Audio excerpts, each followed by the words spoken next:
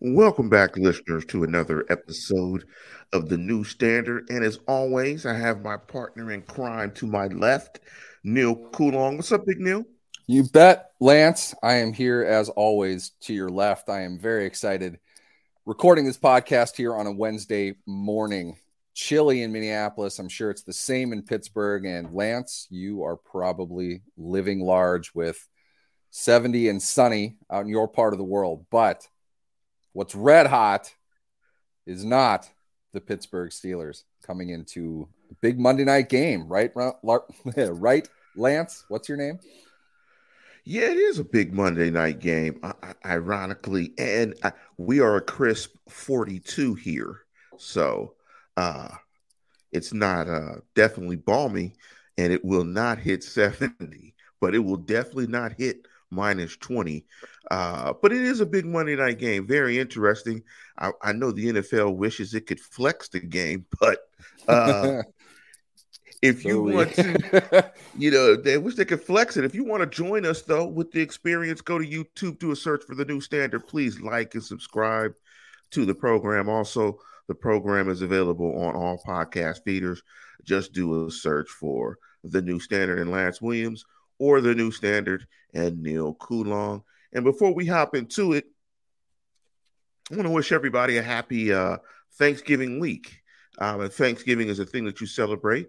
Um, Happy Thanksgiving to Steeler Nation, to everybody, and to the Coulongs, and to everybody out here who supports the program. So make sure you guys bring it in, gain a few pounds, and do not pull a hamstring while playing football with your family, and just eat pounds and pounds and pounds of turkey. But that might be a nice segue into the first segment.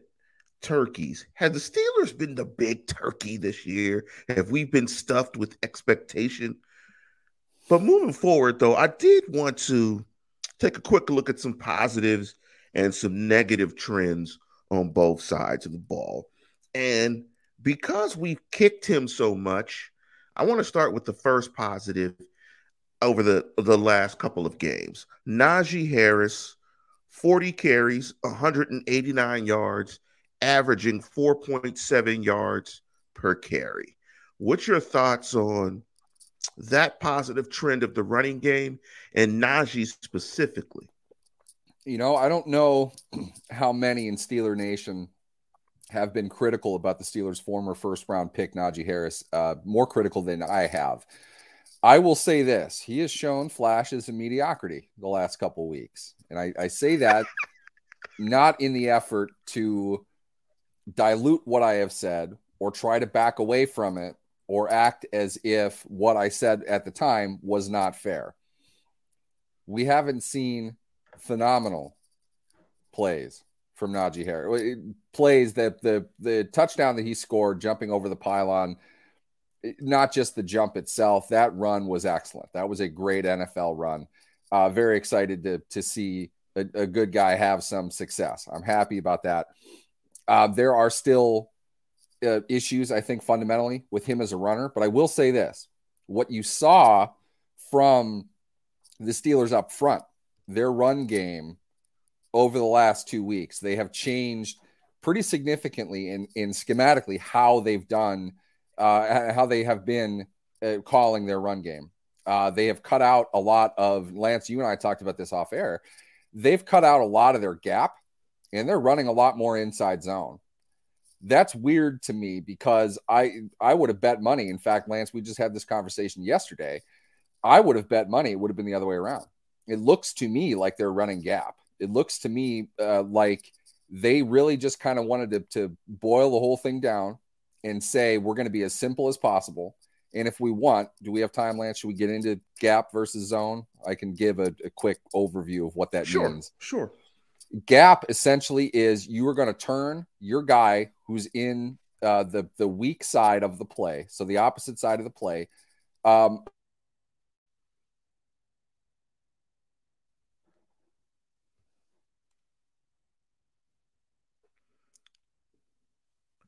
I think Neil cut out a bit.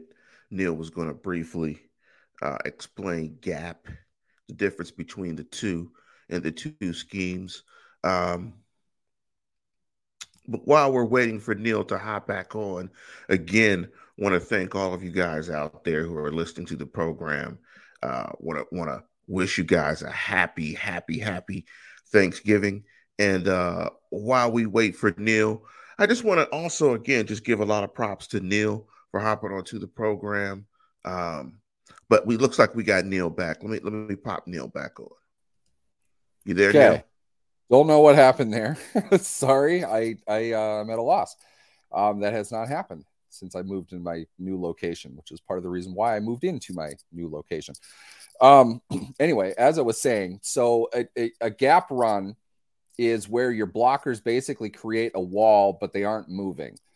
What you're doing is if the play is to your left, the guy that's across from you in your gap, you're turning to put yourself between the defender and the play. It's simple. It's not to suggest that blocking in and of itself is not hard. It's just there's not a whole lot of reads. There's not a whole lot of feel that you have to put into it. You know very well what your assignment is in that kind of a scheme. Inside zone is you think of a stretch zone run that people probably are most familiar with when it comes to the zone concept. What that means is they are moving from across gaps as a wall. So it's a moving wall instead of kind of a stationary object the way it would be in gap. Inside zone, instead of running stretch outside, an inside zone is the same thing. It's just they're double teaming one particular gap and they're moving along with that depending on where the blockers are. Inside zone is a little bit more complicated. It takes a little bit more feel, a little bit more nuance.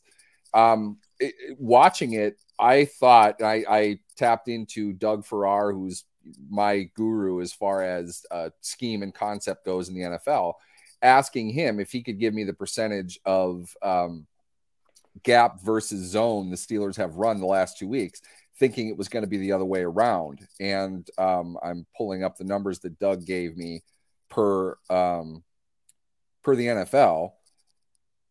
Weeks 1 through 9, the Steelers ran 45 gap plays for 173 yards and 0 touchdowns. Not very good, not terrible. Weeks 10 and 11, they ran 9 gap plays for 36 yards.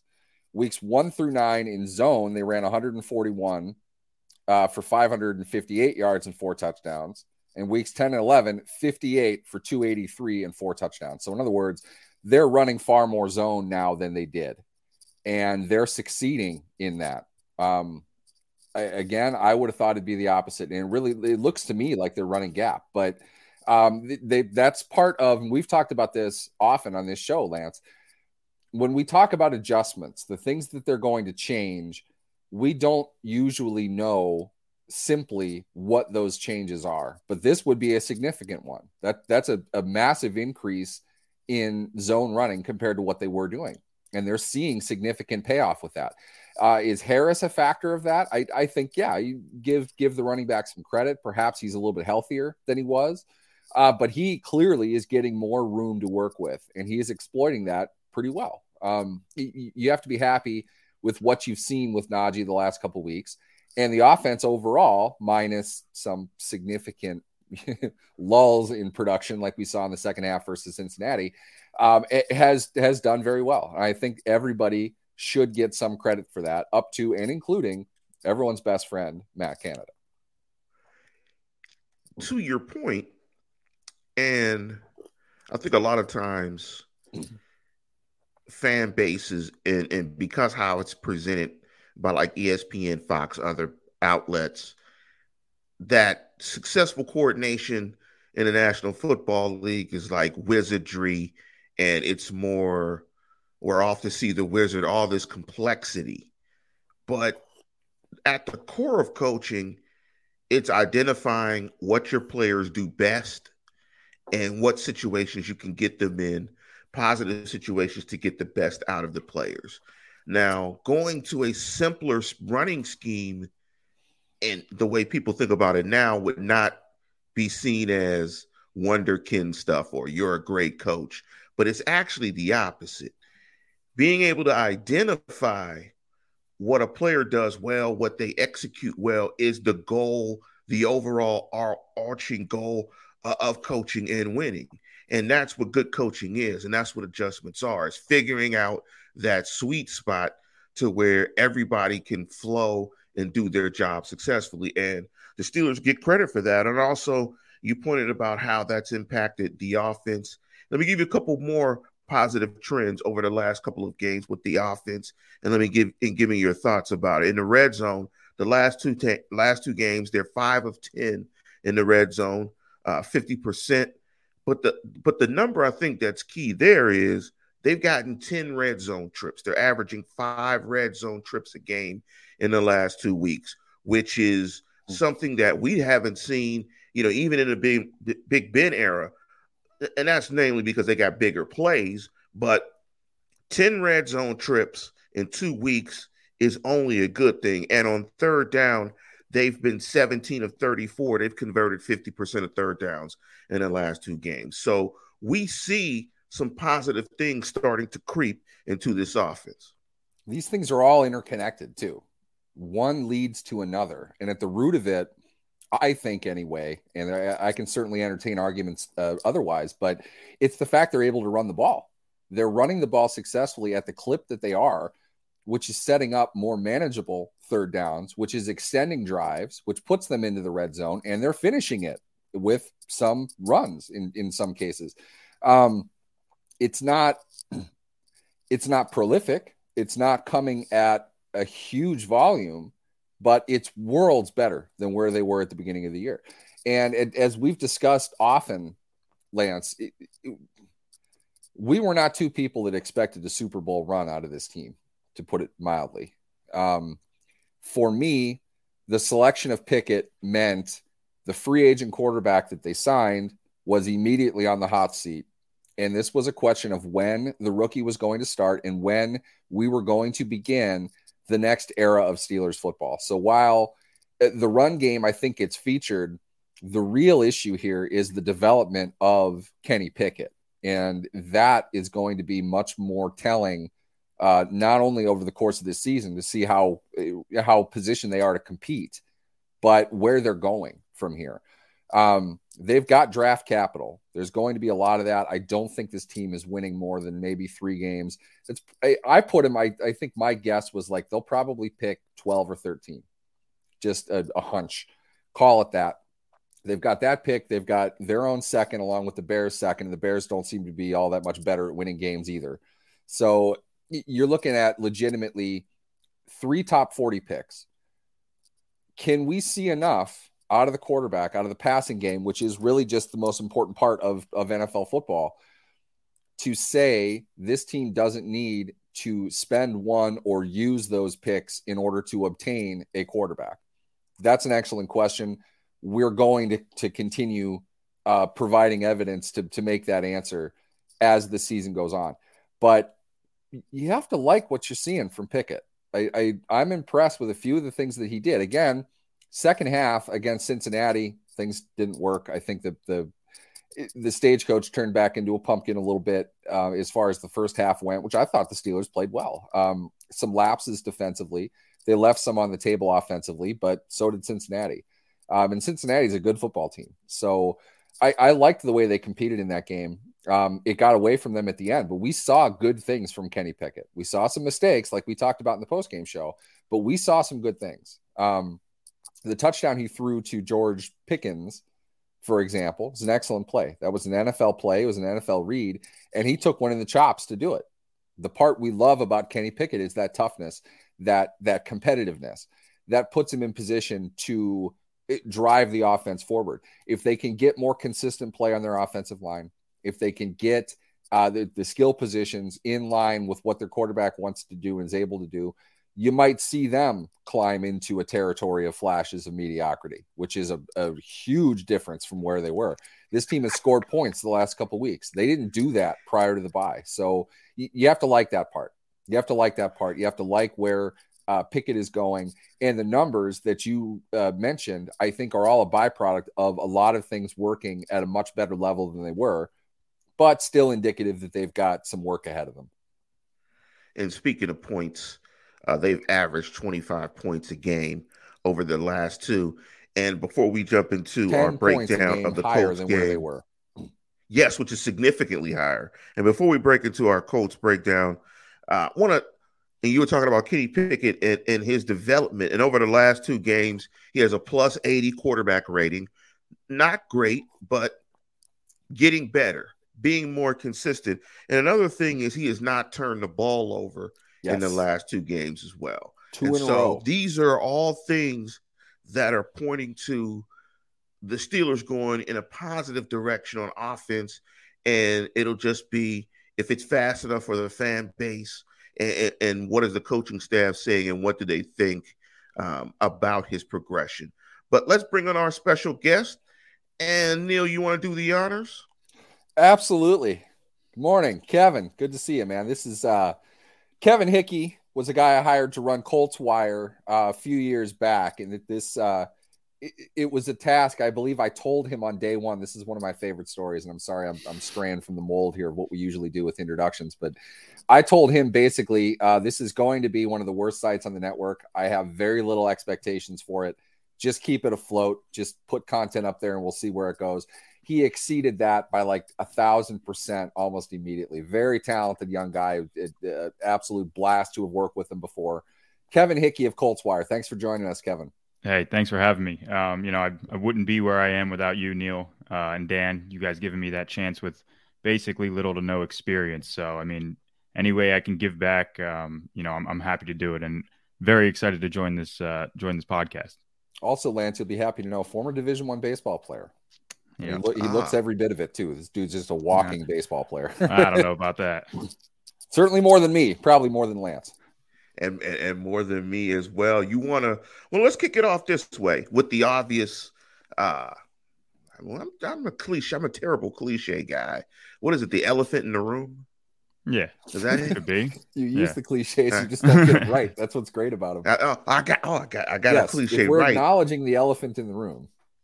Yes. See, there we go. See, I never get those right, but clearly, it's about the hiring of Jeff Saturday. And what's your thoughts on just that overall process? And what do you see differently in this team since he's become head coach? The process was definitely interesting. Like a lot of people, I had no idea what to expect. I kind of expected them to fire Frank Reich, but I expected them to do it after the season. You know, for the 4 or 5 years that they've all been together, Jim Irsay, Chris Ballard, Frank Reich, you've heard a lot about the collaboration between the three and the respect that they have between the three. And I was, even though they were trending downwards this year, and I expected them to part ways after the season, I was shocked to see them fire Frank Reich just on a whim like that. And then when you start to get into the more details and the nuance of the situation, you find out that this whole situation came together within a 12-hour span. They lose in week 9 against the Patriots pretty badly, 26-3. And, it was like that Sunday night, Jim Irsay just calls up Jeff Saturday and asks him if he wants to be the coach. Jeff Saturday was like, let me talk to my wife. And I guess, 12 hours later, they came together and agreed on it. And then just like that, Frank Reich's out. And then Jim Irsay goes and says, hey, if Jeff Saturday doesn't take this job, we don't fire Frank Reich. So the whole process and rationale, you have to throw it all out of the window because none of it makes any sense. You had guys on the staff, Gus Bradley, Scott Milanovich. These are veteran guys in the league. Gus Bradley's been a head coach. John Fox is on the staff. I mean, you had your options if you really wanted a guy that had the experience, and not just a guy that, that will bring back the nostalgia of being, the 2000s Colts. So it was definitely baffling. The issue that I have with this, and I think this is fair to point out, does Gus Bradley want that job? Does John Fox want that job? Yeah. Look at what's going on. If this is an owner who, by your admittance, and I agree with it, wants to fire Frank Reich, who is universally a very well-respected coach. Ask Nick Sirianni what he thinks about Frank Reich. That video went viral after it. I don't think he necessarily planned that, but it's a weird situation when the opposing coach is so fired up after a win, he's throwing out love to the guy that just got fired on the other sideline. That says an enormous amount about Frank Reich. Mm-hmm. Who else wants that job? Okay, because here's the thing, and Lance, weigh in on this. Steve Wilks in Carolina, the removal of Matt Rule there, with Wilks being promoted, brought out the conversation that black head coaches get the mop-up duty. They get mission impossible. Are the Colts not very similar to that?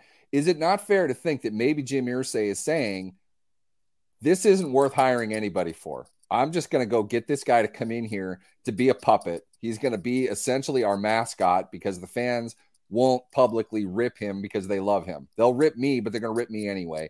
They're not going to tear him down. I don't feel bad about putting him into this spot. Somebody on the staff probably doesn't want it because they know they're out the door. And to have to be head coach amid a dumpster fire, that the same group that benched Matt Ryan in favor of Sam Ehlinger just a week before, that's not advantageous for a team. It just isn't. So if you're talking about a dumpster fire situation, is it not fair to bring in a coach who fits a dumpster fire mentality? I think we have a term on this show, sexy tanking. And honestly, it says that the process is bad, clearly, when you're going to hire someone with no experience, which lends its point to what you're saying, Neil, that the quality of the job is not great if you're going to consider someone that has no experience. I think ultimately this is a clever way to just tank the rest of the season. And, you might, instead of just saying we're going to tank and suck for luck part 2, we're just going to put, Jeff Friday, as I call him. We're just going to hire Jeff Friday and just suck for the rest of the year. Try to make tanking as sexy as possible. And how about this, and Kevin? Let me ask you this. Kevin, do you remember what quarterback started for Peyton Manning when he was out for the year before amid the suck for luck campaign? What quarterback did the Colts start that year? It wasn't Hasselbeck, was it? No. No, I know the name. He almost beat the Steelers. Yeah, by the way, he did almost beat the Steelers. This is way before my time of knowing anything about the Colts. This is 2011. This is how bad it is because nobody remembers. This is exactly my point, though. Nobody remembers. Curtis Painter. Yeah. Something called Curtis Painter was the Colts quarterback. Is Sam Ehlinger not Curtis Painter 2.0? I mean, yeah, I will. Look what happened to Irsay when he hired Jim Caldwell that year. Because I'm trying to remember. I don't remember who he fired. But Manning was already reportedly hurt. He probably wasn't going to be able to play. They put him on the shelf like immediately. They fired their coach and promoted Jim Caldwell. And Irsay took all. It was. I don't think it was Dungy. Somebody help me out though. If anybody's paying attention to this, I don't know if we have anybody. I'm not sure if it was Dungy. Dungy might have retired or walked away. I think he was done before that though. Either way though, they put Caldwell in charge, and that felt the heat of everybody saying, "Well, this is a tank job. You're not even trying." And Caldwell is an example. I think it must have been Dungy because they promoted internally Caldwell, and everybody's ripping him for putting Caldwell in the spot. What happened to Caldwell's career after that? He became the front of black coaches get hired for mop-up duty. He's the king of that. So in this case, all right, let's find somebody way off the cuff. We're not destroying his career. Let's hire the guy that is in our ring of honor and was a 500 high school coach. Let's put him in charge because he knows the team. He knows his way around the locker room already. It's fine. He'll have respect of the players at the very least. To me, all the evidence points to the idea that in a good quarterback class for a team that does not have a quarterback and hasn't, they've tried every washed up, overpaid veteran quarterback available, up to and including Carson Wentz, a player that they somehow flipped for more than they traded for to Washington, a team that needs to do the same thing but isn't doing it.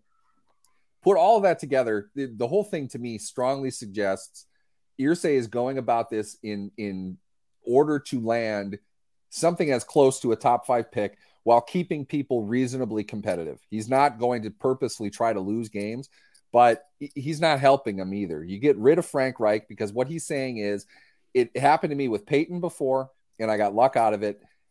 If I tear the whole thing down and bring in completely new people, that announces to us that we are going a different direction. That is exactly what they did when Peyton Manning was hurt. They knew they were getting rid of him. They knew that they had a chance to go get Andrew Luck or Robert Griffin. at that point. They had the opportunity to do that, and he cleared house. They cleared out the entire thing after that season. So honestly, he's doing the same thing. He's just making it less career damaging. Yeah, and there's good or bad. I don't even know if this is ethically a good thing to do or not. It's just people are making it out to be much more boneheaded than it probably is. I think it's the most reasonable thing he could have done. You can't ask John Fox to take over that team. John Fox is like 90. And he wouldn't do it anyway. I mean, he's more of a behind-the-scenes guy anyway. But Scott Milanovic was asked to call plays, and he refused to do it. What does that tell you? Exactly. Like, I know what this is, all right? We're going to do the best that we can, but I am not putting my game out on tape for a team that isn't going to execute anything. I think that's fair. I think it makes sense. And there's an interesting theory. There obviously have not been any reports about this, but there's an interesting theory that Jeff Saturday's brought in for these final 8 games or whatever to kind of assess, to see what's going on in the building, to see, what pieces they have. And then there's a theory that he's going to be a GM candidate for the Colts this offseason. See that. I could absolutely see that. Because Chris Ballard's on his way out. Yeah. I mean, his reluctance to move up for a quarterback. I mean, there are now reports coming out that Ballard was all in on Justin Fields, and it wound up being that Frank Reich kind of talked him into the Carson Wentz thing.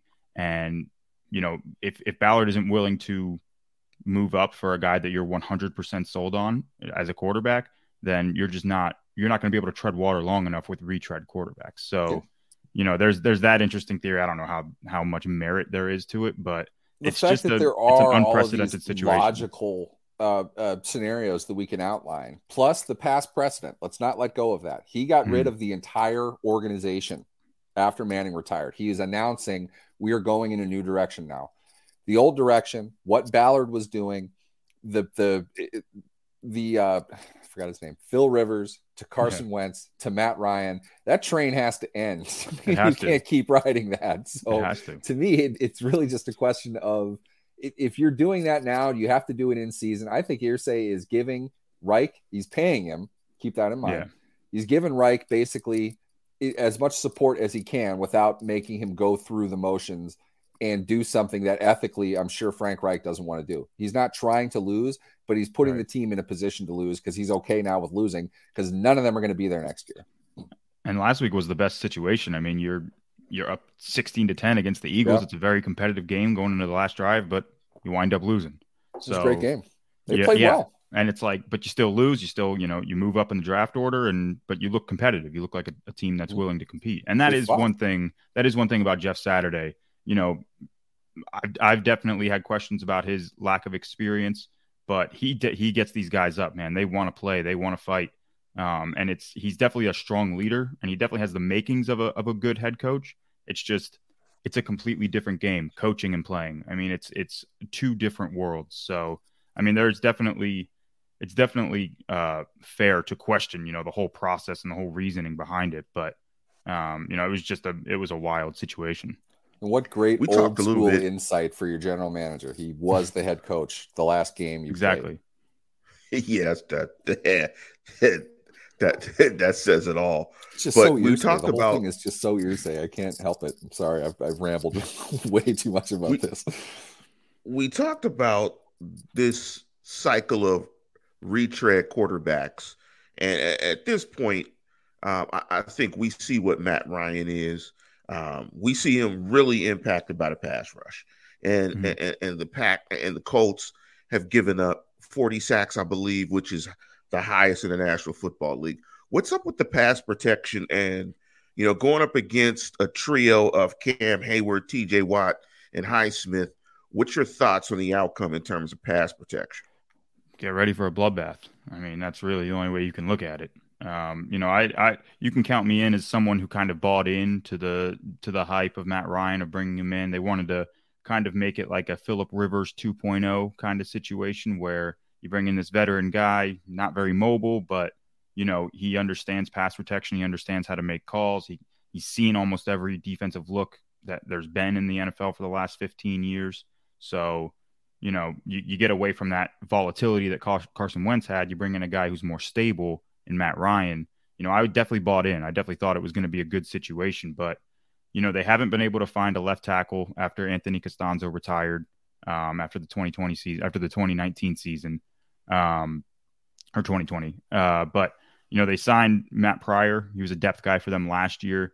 Kind of made him the left tackle and drafted a rookie, Bernard Ryman, someone who he's a rookie. He's 25 years old, doesn't have a lot of experience at left tackle. He was a tight end after he moved over from Germany. So you're talking about a lot of inexperience at the left tackle position, and then it just kind of blew up in their face. I mean, Matt Pryor just, it honestly looked like he had never seen a stunt before in his life, because every single time the defensive line runs a stunt, he just, whether it's miscommunication, whether it's just not knowing how deep to get in his pass set, I mean, he just looks baffled. He looks confused. His processing is slow, and it was a disaster. And then that affected the entire offensive line, because then they also had another guy, Danny Pinter, at right guard.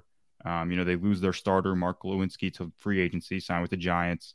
So, but they had kind of groomed Danny Pinter, who was a 5th-round pick a couple of years ago. They kind of groomed him for this situation, and he comes out. He's a disaster. He doesn't look ready for the starting role. So all of that combined with, Matt Ryan kind of speeding up his internal clock in the pocket because he knows he's going to get pressure immediately, that all kind of led to this perfect storm of just a brutal offense that cannot even complete a 5-step drop in the passing game. And now they got to rely on these short, quick throws. And it's just, your offense is not explosive enough for that. Some breaking news, Lance, if we want to dip into that really quick. This literally just came across the wire. The Steelers, and get ready for it, have signed running back Master Teague, our boy, and wide receiver Jamarcus Bradley to the practice squad, releasing defensive lineman Rennell Wren from the practice squad. I don't remember Rennell Wren at all. Me either. He was on the practice squad. Great, good for him. Master Teague, though, was a guy we liked in the preseason. It's interesting because the hamstring injury to Jaylen Warren is something I think we need to discuss in regards to this game. It was good to have that second option, that second pitch behind the workload of Najee Harris. And we've talked many times about the idea of getting Warren more involved. I would think bringing Master Teague back suggests they want to have some depth at running back. They want to have some options. Whether they figure Benny Snell to be a carries guy leading into this game, I think the question is up in the air for that. But nowadays, you sign a guy to a practice squad, you're possibly looking to activate him to the game day roster at no cost to the roster spots they have. So keep an eye on Master Teague leading into Monday's game against the pesky Indianapolis Colts. And pesky, Kevin, is the word I would use to describe the Colts. I watched that game against the Eagles. And the last time I saw the Eagles play a full game, I was watching them dry hump the Steelers up and down for 4 quarters to the tune of like 867 points. I thought the Colts did an excellent job keeping them at bay. Talk about defensively. What are the Colts looking to accomplish? What has worked for them? Do you think if they're capable of stopping a high potent offense like the Philadelphia Eagles, you got to think you got to like their chances of stopping the Steelers, right? I mean, yeah, they've been good, man. They've been really good. I think over the last 5 games, they haven't allowed more than 20 points in a game. But Colts are 1-4 in that stretch, so it just goes to show you how bad the offense is. But yeah, it starts up front with them. Their defensive tackles, DeForest Buckner. I mean, he's a Pro Bowl caliber player every year. He's having a great year. He's very consistent as a pass rusher from the 3 technique. Grover Stewart, probably, in my opinion, one of the most underrated players in the NFL in terms of stopping the run. This dude is he's massive, but he moves like a 3 tech. I mean, he's incredible. The way he disrupts plays either directly or indirectly, whether it's, rerouting a running back or just straight up blowing up a play. That's a guy that the Steelers are really going to have to key on in the running game if they want to get Najee going. And then Yannick Ngakoue, he's been pretty streaky this year. They traded for him in the offseason, but, he's starting to come together. I think he had his best game last week against the Eagles. He's mostly just been a pass rusher. I mean, in Gus Bradley's defense, that Leo position is just pin your ears back, get after the quarterback. But last week he made a lot of plays against the run. It was very encouraging to see because that's not something he really does in his career, is make plays against the run. So, it's kind of been a culmination of you have this defensive front that's that's been pretty consistent, which isn't what we saw for the first few years under Matt Eberflus. They would be pretty streaky, but now they're really consistent. And when you have Stephon Gilmore in the secondary, I mean, he's been an absolute dog in the secondary. He's locking down everybody that he plays against. He's not necessarily following the number one receiver as he did in his, earlier in his career, but that's not really the Gus Bradley defense anyway. But he's been awesome. I mean, he's been borderline the MVP of the team this season. So he'll definitely be tasked with covering Deontay Johnson and George Pickens. So, it's been a culmination of, timely plays. The first couple weeks they weren't really getting turnovers, but now they are. That's been a really big point of emphasis in their ability to get stops on third down and get off the field. And then, they've been really good on third downs this year. That's been one of their strong points is, on third downs, they're able to get the pass rush going and they're able to get the stops. So, the defense has been the bright spot. Everybody wants to talk about the offense because it's just god awful. But I mean, this defense is very good. They fight. They do not quit, and they have a lot of talented players all at all three levels. I agree 1,000%. And I'll say this as an NDSU alum, but don't ever bet against a Gus Bradley coach defense. If he's not the best head coach in NFL history, fine. I can say this from personal experience. I spent a lot of time with Gus Bradley back in the day. There is nobody you will ever meet that makes you want to run through a wall the way that Bradley does. And he's continued that in the 25 some odd years since I was a lowly, not even grad level intern within the football team. Everybody loves that guy. Everybody. It's you don't bet against that. And I think we saw that against Philadelphia. And again, I'm biased. I'll admit that. But they didn't quit defensively. They were making plays. That fumble they forced on A.J. Brown, huge, massive play. That was a hustle play. That was a want-to kind of play. The Colts defense is, in my opinion anyway, play to play, very underrated. They play the game very hard. They run to the ball. They rally. It's hard. This is what's so interesting to me about this game is it's two teams that just seem to have the same pitch. It's not the exact thing that one does this well and the other one does the mirror opposite of it well. They have certain things. They lack certain things. And it's really hard to get a handle on who the better team is. I feel like it's just dead even. And it's one of those games, it's not even going to come down to big plays. It's going to come down to mistakes. Right. Who screws up the game more at different spots. Kicking has been an issue on both sides of the ball, I think. Pittsburgh got a pretty good game, surprisingly, from Matthew Wright, the guy they hung on to after putting Chris Boswell on injured reserve. Wright was, 3 for 3, was it, Lance? Against Cincinnati in the loss, where he was 1 for 4 or whatever it was against Cincinnati the week before that. So you're kicking inside. That's generally favorable. I wonder if it doesn't just come down to that. I could see this being a pretty big field goal game. These are not good offensive teams. They've got running backs that should theoretically be able to move the line a bit, but haven't top to bottom, playing perhaps a little bit better than they have been. But they're two defenses that are hell bent on stopping the run. So I don't know. It's. You want to do predictions, Lance? That's kind of where I was trying to segue here. Yeah, but before we do that, speak to the running game briefly. How has Taylor looked? I thought he looked okay last week against Philadelphia. Steelers are coming into the game pretty well, playing pretty hot in terms of the run defense, only giving up about 2.5 yards per carry over the last 2 games. Before we jump into predictions, give me your thoughts on the running game and his matchup between these two guys. Yeah, it's really interesting because Taylor, he's been battling injuries, he's been battling a high ankle sprain for a good portion of the season.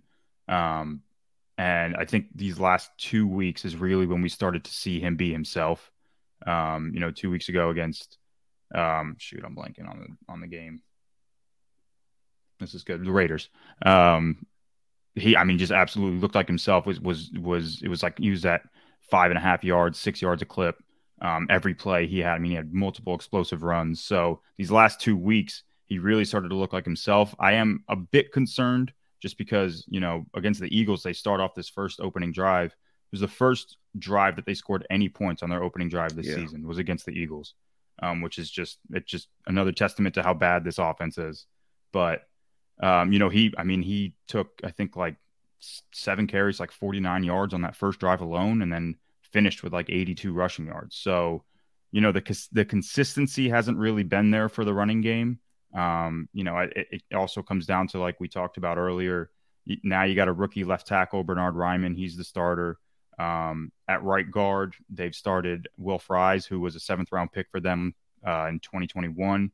They're both still trying to, develop their games. They're still going through a lot of growing pains. So the consistency along the offensive line in the run game hasn't really been there. And you haven't really gotten that elite, top 2 guard play from Quentin Nelson.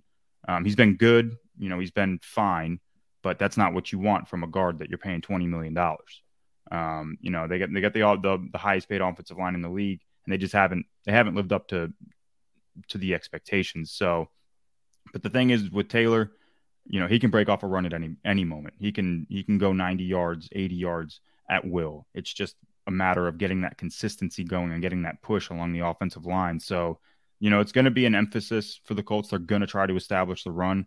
I think I saw a graph they're running it's like 60% runs on early downs. So, the Steelers are definitely going to have to lean on their front 7 to stop the run, to get that, kind of in check. But, this is a Jeff Saturday led team. He was a center for 13 years in the NFL. He's going to want to establish the run. He's going to want to ground and pound, especially with their lapses in pass protection. So, I think Taylor looks more like himself. So I think against the Steelers, who've been pretty good against the run this last month or so, it's definitely going to be a battle that's worth watching. But, and then on the other side, Najee's been Najee. I mean, I love watching Najee play. I think he runs so hard, and I think some of the issues around him with the offensive line have kind of led to some inefficiencies, but, he's definitely going to be a guy they key on. They're going to try to make Kenny Pickett beat them. Well, let's get your prediction, Kevin, and thank you for hopping on with us. What's your prediction for the game?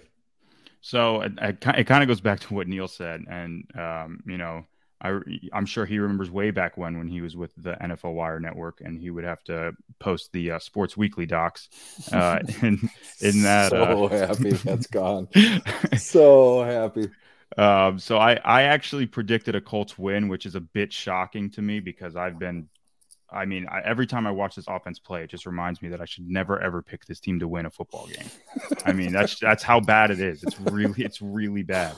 But this defense is also very good. It's a very good defense, and I think they're going to be able to get enough stops against Kenny Pickett and against that offensive line. So, it kind of goes back to what you guys said earlier too. It comes down to who wins the game. It's who doesn't lose the game. Who makes the fewest mistakes. And the Colts have been better in that as of late under Jeff Saturday. But it's going to be, you're talking probably like a 19-17 game. It's going to be a 1-score game. It's going to come down to the final drive. But, I think the Colts at home, I think they played well enough against the Eagles to where I have enough confidence, not a lot of it, but I have enough saying I think they pull this one out. At the same time, I'm not going to be surprised if they, just completely crap the bed. But I'll stick with the Colts. Stick with the Colts win, probably like 2017, 1917, something like that. Thank you, Kevin, for hopping on and giving us your time. Want to wish you a happy Thanksgiving this week and all the best of luck. Thank you, Kevin. Thank you. I appreciate it, Kevin. Thank you, Neil. My best. I appreciate it. I will. Thank you. You want to hop into predictions, me and you? Yeah.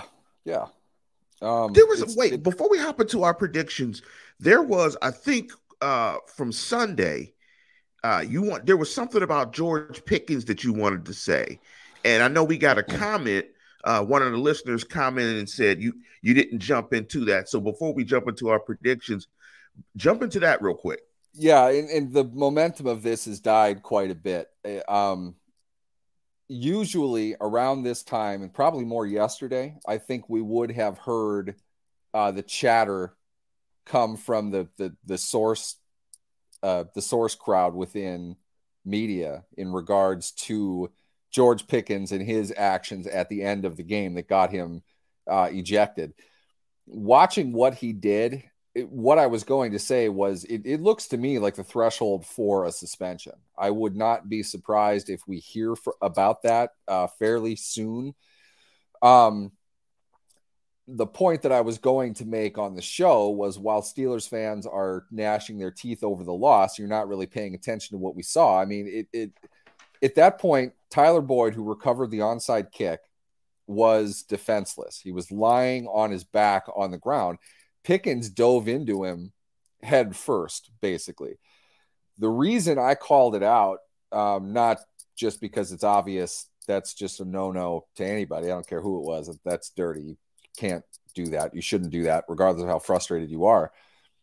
We might remember a while back, 5-6 years ago, when Rob Gronkowski was with the Patriots, Tre'Davious White made a play on him and on the ball, and he was lying on the ground in a prone position, very similar to that. Gronk was upset with the lack of a call on it, and Gronk basically did the same thing that Pickens did, a little bit more intent, and certainly the camera angle of it and the frustration that Gronkowski showed probably fed into this a little bit, but Gronkowski got suspended. My opinion, I don't know this for fact, but hint, hint, wink, wink. The NFL oftentimes floats things that they feel kind of on the fence about. And it's not that they're letting the fans decide, but they'll put out the feelers for what the situation is. So if we were to see, sources tell me that the NFL is considering a suspension for Steelers wide receiver George Pickens. If that's coming out from Rappaport, from Adam Schefter, the league oftentimes looks at the response to that as part of their decision. We haven't seen that. Through Tuesday is usually the day that you would see it. I kind of thought we'd see something about that Tuesday, because they're not going to wait until Wednesday to suspend somebody. If they need to be suspended, they're going to do that earlier in the week rather than later. But I think a fine is certainly warranted. It's kind of hard to throw somebody out of a game, regardless of how much time is left, and not give them some type of punishment. We usually hear about fines come Friday. It wouldn't surprise me, though, at 11:02 a.m. Eastern, we don't hear something about this in the coming hours, because, to be honest, it was pretty dirty. Pickens is an emotional guy. Pickett. now I'm doing it backwards. Pickens is an emotional guy. He's gotten in issues with, fighting or whatever during games in college. I'm not saying he's a bad person. I'm just saying that was pretty dirty. You really can't do that. I would absolutely expect a fine. When we hear about a fine, it's usually on Friday. It's usually leaked from the player or the agent. Stay tuned to that, Lance. But if we're talking suspension, I think it's something we probably would have heard about by now. I'm kind of surprised we didn't, though. I'll be honest with you. Yeah, I think they're all good there. So let's jump into predictions. Let me give you my prediction. I'm going to give the same numbers that our guest gave, that Kevin gave. And I was going to pick the Steelers. I was feeling frisky, but these are two bad football teams. And I think it's a game where, whoever makes the least mistakes, I think you guys are correct. I think the Steelers are trending well on defense in certain areas. 6 of 21 on third down conversions. Last two games been pretty good against the running game, 2.9 yards per carry. But where they haven't been good is giving up big plays in the passing game. Teams are averaging close to about 13 and a half yards per completion. It was close to 15 yards. But the good thing for them in this game is Matt Ryan can't throw the ball 30 yards. So because of that, I think the Steelers' biggest issue going into the game in their secondary will not get exploited. I think the Colts' offensive line is not very good, but I think you could say the same things about the Steelers. That it's on the road, Monday Night Football. I think it's going to be tough. I think this is going to be an experience where the rookie quarterback and Kenny Pickett plays okay, but not great. So I like the Colts to win this game in a field goal fest, 20-17. It's hard to avoid that score. There's just something about primetime games with bad teams that really bring out the worst in both teams. Because of that, I feel like if you think of it like this, if both the Colts and the Steelers play poorly for their standards, you would think it would be a low scoring game. It's because of that. Like, I can't decide if this is going to be 37-34 or 13-10. To me, it's really going to come down to which team makes fewer mistakes.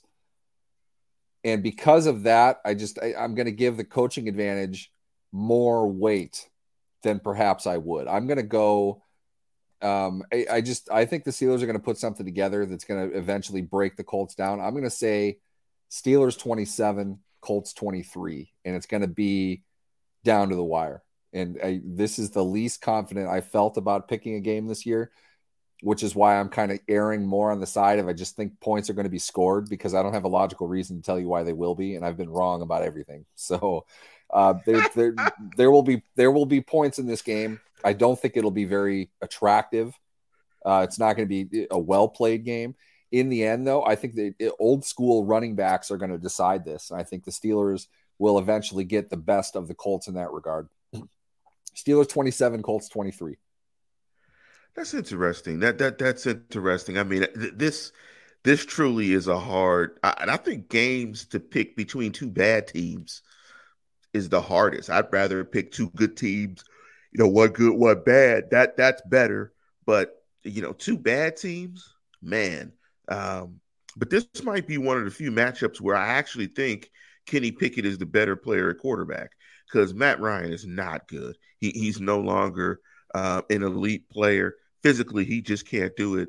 But before we get out of here, what's the star of the Thanksgiving table at the Coulongs? Is it turkey? Is it ham? Is it fish, crab? What's the protein star? We are very much an Irish family. It's falling on me now for this responsibility, but I've got like 5 bags of potatoes I got to peel, cut, and boil to make up the mashed potatoes. That really is kind of the highlight of everything. We are not a strong culinary people, so the turkey piece of it is what it is.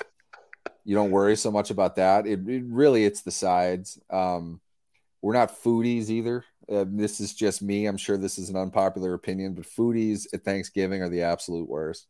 Not the time to try out your weird thing that you found somewhere. No. We go with the classics. It really is a turkey, mashed potatoes, gravy, stuffing. Some like cranberries. I'm not a big fan. Peas. It's not overly dramatic. It really isn't made for style, or it's much more substance over style, I guess I should say.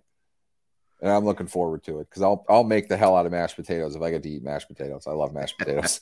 Huge mashed potato me fan. and my wife we're talking about mashed potatoes at Thanksgiving. Never had mashed potatoes at Thanksgiving. Always have had macaroni and cheese, though. And our Thanksgiving is I can get behind definitely traditional Southern soul food Christmas. I mean, not Christmas, Thanksgiving. Yeah. Turkey, ham, greens, green beans, mac and cheese, dressing, sweet potato pie, peach cobbler, rolls. Yeah, I'm talking just the dinner part of it. As far as the dessert goes, my sister is a baker. She makes an apple pie, a pumpkin pie, and I make her make pumpkin bars, which I'm an absolute huge fan of pumpkin bars. I'll eat the entire damn pan. I'm not even kidding. I will. I don't have whatever digestive enzyme it is to tell you that you're full after eating too much like baked goods. I'll eat the whole bleeping thing. Most likely look for me in a diabetic coma come Thursday night, because I will have eaten anywhere from a dozen to 2 dozen pumpkin bars with like half a gallon of milk minimum. Just for the record, too, Double H, we are not Minnesotans. We're from Pittsburgh. We happen to live in Minnesota, but that's our roots are Irish Catholic Pittsburgh through and through. In other words, just because I know she isn't listening, my mom is not a great cook. It was not something that was passed down. I'm Hispanic on my father's side. My grandmother was from Puerto Rico. She could cook the oven down, and I didn't know what I had when I was younger. Unfortunately, she passed away some time ago, but unbelievable food that she would make. I miss that dearly, as did my dad. Might explain the size difference between my dad and my mom. Yes, when it comes to Thanksgiving, stuff like that, it's very traditional. We are not a great cooking family, which, yes, people in Minnesota are oftentimes accused of that as well. I am not here to confirm or deny that. I'm just saying that we are not from Minnesota originally. We are not native Well, Minnesotans. I will definitely say my wife is a very, very good cook. And my mom was a good cook grandmother. I mean, so Thanksgiving has always been, you just eat sides for 3 or 4 days Love it. for the most part and watch bad football because it's Mm-hmm. short preparation on Thursday. But the Cowboys look very good. I'm looking forward to watching the Cowboys Giants. The Cowboys look scary. And if OBJ goes to the Cowboys, Which he you, will. You know that's if happening. that Cowboys 49ers rematch is going to be something because I think those are, in my opinion, the two best teams in the NFC. I'll tell you what, if we want to get into this, the one team Dallas does not want to play is San Francisco. Yes, Micah they do not. Parsons will have to attack the entire game on the other side of the formation. They don't want to have to do that. They like moving him around, but Trent Williams is an absolute beast. In my opinion, legitimately an MVP candidate this year. The level that he's playing at is just insane. Might be the best year an offensive lineman has ever had in the NFL. He's that good. They get everything together offensively. They've got the most innovative defense in the league. San Francisco is going to be a really tough team to beat. I mean, their issue is the same issue every year. It's Jimmy G. Mm-hmm. Yep. Same guy, same position, same problem. It's the same thing every year. I mean, because didn't they're even work loaded out. now on That's how offense. badly they were waiting to not have him play. He didn't even have him participate in anything. They just had him sit around, and then Trey gets hurt. And roster wise, I mean, they're loaded. They got the two wide receivers, they got the two running backs, they got the tight end, they got the system, they got the coach, they got a solid offensive line. I mean, they're loaded. Damn good team. And when you see somebody put 38 and beat a divisional opponent 38-10, that tells you that there's some good coaching because Arizona knows San Francisco very well and have given them some tough games over the last few years. But man, Arizona, though, they pounded them. As you have probably heard, former Steelers offensive line coach and was the Arizona Cardinals offensive line coach he was fired after an alleged incident that happened in Mexico City when they were there on Monday. Sean Kugler was and currently is being accused of groping a woman, per Josh Weinfuss of ESPN, saying that the indiscretional act that he committed was enough for them to can him Sunday before the game. Right when we happened to see that when it came out, it was like, oh, that's bad. That's not I can't remember his name. That's not a Todd Downing, Titans offensive coordinator, DUI type of situation. That's much, much worse. Not that either one of them are good, but bad situation there for the former Steelers offensive line coach. But Arizona is probably going to get rolled anyway. But you have that leading into the game, you're done. There's just no way. That whole team's a dumpster fire. Cliff is not making it through the season. There's going to be an opening there as well. Yeah, and you got a talented quarterback if you can get him to, as it seems, to professionally put the work in. And speaking of that, before we get out of here, that's one thing we've seen with Kenny Pickett is you have not heard that Kenny Pickett doesn't take it seriously. You've heard quite, in fact, the opposite, that he's a worker and that he respects the craft and the position and the level of work that it takes to be a quality pro, unlike Ryan Wilson, who is not a professional. And you can really see the difference as he tried to abdicate his responsibility to. I watched that game too. They were bad offensively. You're more man than me if you were able to sit through that whole thing. Oh my God, his numbers were reminiscent, or they were similar to there being an ice storm during the game, or there's 65-mile-an-hour winds or something like that. Mac Jones literally had 3 times better of a game than Zach Wilson did. And Mac Jones isn't any good. Wilson was terrible. I mean, offensively, they were terrible. It's not all on him. But, yeah, the comment after the game, this broke during the show as well. I'm not sure if this is what you were referring to, Lance, or not. But Jets coach Robert Saleh said that Zach Wilson will not start come Sunday in their game. They're going to bench him. And I think that's probably the best thing for him. And it's probably the best thing for their team. And the Jets are 6-4. They're in playoff position right now. For them to go to that level, to start Mike White, you remember the Mike White hype from last year? Yes. Joe Flacco was demoted to 3rd string, by the way. For them to do that in the middle of it, that's a bold statement. But it really goes to show the lack of professional maturity of your second-year starting quarterback. And it sometimes you have to fall on the sword, and that's part of being the head of the team. That's what the quarterback is there for. They get all the hype. They get far more praise than any other player, regardless of what they do. If they win the game, the quarterback is great in the eyes of everybody. They get paid the most. Not that Wilson is now, but that's the position that's what he's setting himself up for. For him to say he didn't let the defense down after what could, in fair conditions, what can legitimately be said is one of the worst passing games in the history of the NFL for a healthy player in fair conditions, it's appalling. The reason they ask you that question is so you have the opportunity to shoulder the responsibility because you're the captain of the team. They're not going to go ask Quinnen Williams that. There's a reason. It falls on the quarterback, and the quarterback was horrendous.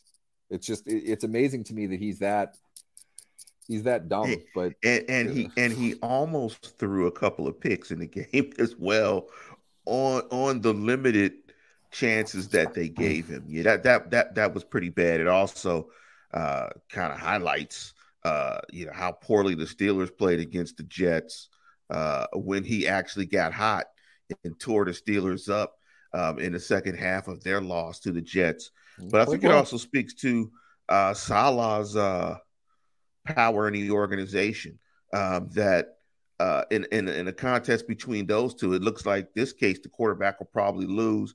They've done a fantastic job defensively, and I think that will be what probably will keep Salah's job because they look like they've got it wrong with the quarterback. Saleh might be the best Jets coach ever right now. He can't. He has the scratch to make that decision, and that's why he's making it, because legitimately it's compete for the playoffs or lose the locker room, and he's choosing the locker room over the thought of competing for the playoffs. But I think it's an easy enough decision. Your quarterback played terribly last week. I mean, that in and of itself, against a good Patriots defensive team, fine. He was awful. If you're going to tell the rest of your team, no, we can fix it, he's fine, don't worry about it, just let him throw shots at you in the media, I can't fly. Not with a team that's dominant defensively the way that they are. The message has to be sent, and that's exactly what he's doing. I love the fact that he's doing that. I love Robert Saleh as a coach. I really also, if we want to get into this, maybe a special episode sometime, DeMeco Ryans is from the Robert Saleh School of Defense, and you can see it too. This is why I would hire DeMeco Ryans as my head coach. If I had a team next year, I would do that for sure. Saleh will have success. They've got problems offensively for sure. They have weapons there. The quarterback needs to step up a bit, but I follow a team with a quarterback that needs to step up a bit. I'm not saying that Zach Wilson's career is over, but he made a mistake, and I think there's a price within the team. There's an internal price that has to be paid, and I think that's what Saleh is going to make him do. And that's good. That's another sign of good coaching. But we're going to get out of here. And Neil, I want to thank you especially for being Big Neil on the left. And I think it's been a fantastic season of the show. And I encourage you guys to like and subscribe to the program. But with that, we're going to get out of here. And as always, tune in, tell a friend, and subscribe.